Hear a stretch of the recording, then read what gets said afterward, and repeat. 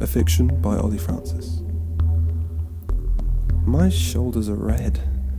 I woke up this morning with them hot against the bedsheets. In hindsight, I should have worn something over them, or at least sun creamed them. I can't believe I didn't sun cream them. Maybe I'm being a little harsh on myself.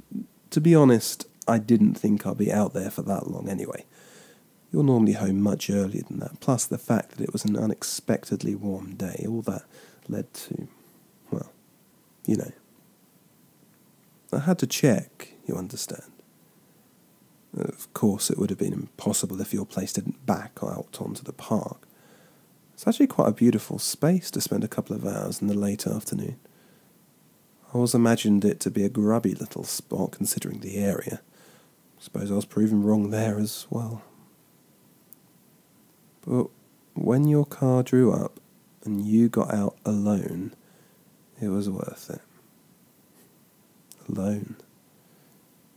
God, I've been so wound up by it.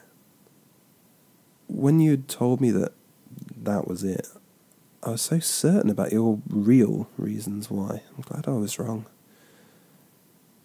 But the burn on my shoulders is still there. I know you went home alone, but there's still something nagging. Still something unsure. It's like one of those cartoon devils perching there, whispering, someone else, someone else, someone else. I think I'll visit the park again today.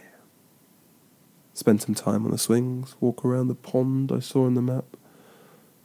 I'll make sure to pack sun cream, of course. Wouldn't want to forget that again. You know, it can be quite a nice way to spend the afternoon. Hanging around, not caring about time, watching, waiting.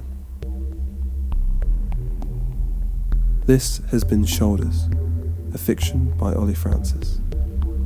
If you enjoyed this short, please subscribe or visit Coming In Through the Clouds, a medium publication of thoughts and fictions at olliefrancis.co.uk.